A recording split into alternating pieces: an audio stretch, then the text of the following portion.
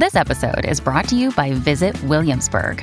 In Williamsburg, Virginia, there's never too much of a good thing. Whether you're a foodie, a golfer, a history buff, a shopaholic, an outdoor enthusiast, or a thrill seeker, you'll find what you came for here and more. So ask yourself, what is it you want? Discover Williamsburg and plan your trip at visitwilliamsburg.com.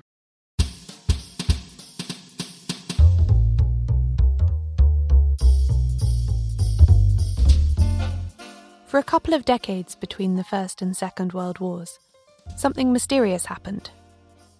Many things, actually. There were murders in country houses, on golf courses, in Oxford colleges, on trains, in vicarages, in far-flung parts of the globe and quaint English villages. Pistols, daggers, blunt instruments, and exotic poisons abounded. No fictional character was safe. Because these events were all fictional, the plots of novels that flooded the market in the 1920s and 30s. People couldn't get enough of all of the inventive ways that writers like Agatha Christie, Dorothy L. Sayers, Marjorie Allingham, Anthony Berkeley, Gladys Mitchell, Ngaio Marsh, Josephine Tey, and more could think of for people to die. This period came to be known as the Golden Age of detective fiction, and for good reason. If this all sounds very familiar to you, then you're in the right place. Welcome to Shedunnit. I'm Caroline Crampton.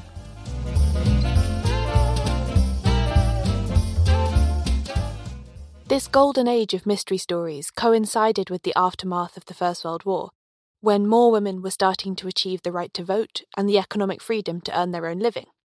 One of them, Agatha Christie, is one of the biggest-selling authors ever, with billions of copies bought all over the world. The work of Sayers, Allingham and co. is also still very much in print and finding new readers every day. The huge popularity of detective stories enabled these women to work as professional writers in a way that hadn't really existed in a widespread way before.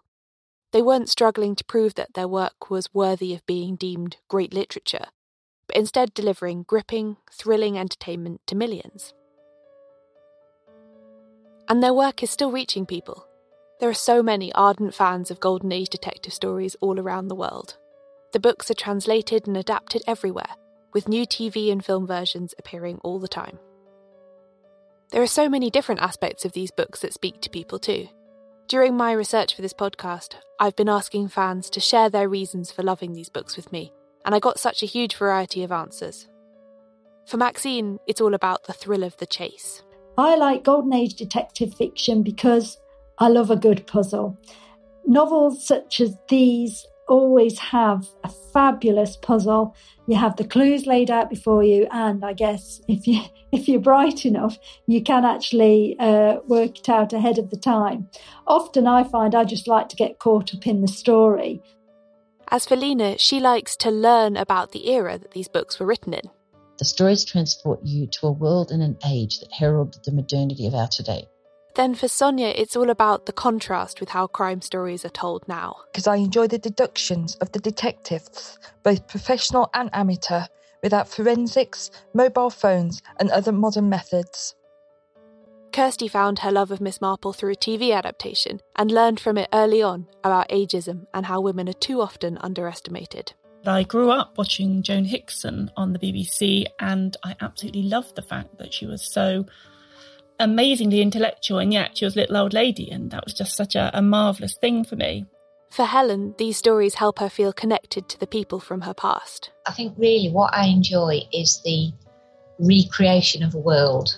I'm not even sure it's a world that was a good one, or a safe one, or a fair one, but that's what attracts me, because it puts me back in contact with people who've died a long time ago, my older relatives. And for Skye, it's even more than that. They're a way of connecting the generations. I started reading them because I found them on the shelves of my grandmother's house in Finland. She was reading them to help her learn English, but also because she loved murder mysteries, and she imparted that love to me. I just recently read Murder on the Orient Express to my son, and he enjoyed that. And now we're about to start reading another one. So it's come full circle.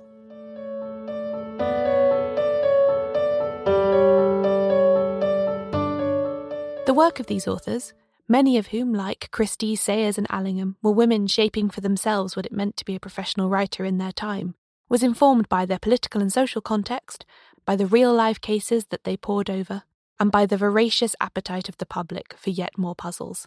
But the sheer popularity of these books has to an extent obscured the fascinating stories that lie behind the plots. We all know about Miss Marple's nosy Parker ways, but less about why her status as a spinster makes her so ideally suited to solving crimes. Dorothy L. Sayers wasn't just a mystery author. She was a Sherlock Holmes superfan who worked as an advertising copywriter and created something called the Mustard Club, which is a really early form of successful guerrilla marketing.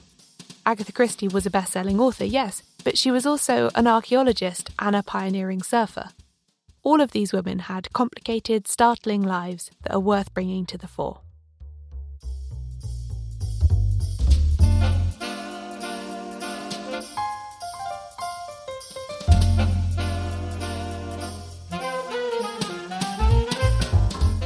So that's what I'm going to be doing in this podcast, telling the stories that lurk in the shadows of the famous detective novels. Along the way, we'll learn all about things like the queer subtext of Golden Age detective stories, the intersection of feminism and stories of murder, the slow creep of technology into detection, and much, much more. If you've ever stayed up late reading under the covers to find out whodunit, then this podcast is for you. Find us at shedoneitshow.com, on Twitter, Facebook and Instagram as SheDoneItShow, and in all major podcast apps. Subscribe now so you don't miss the first episode.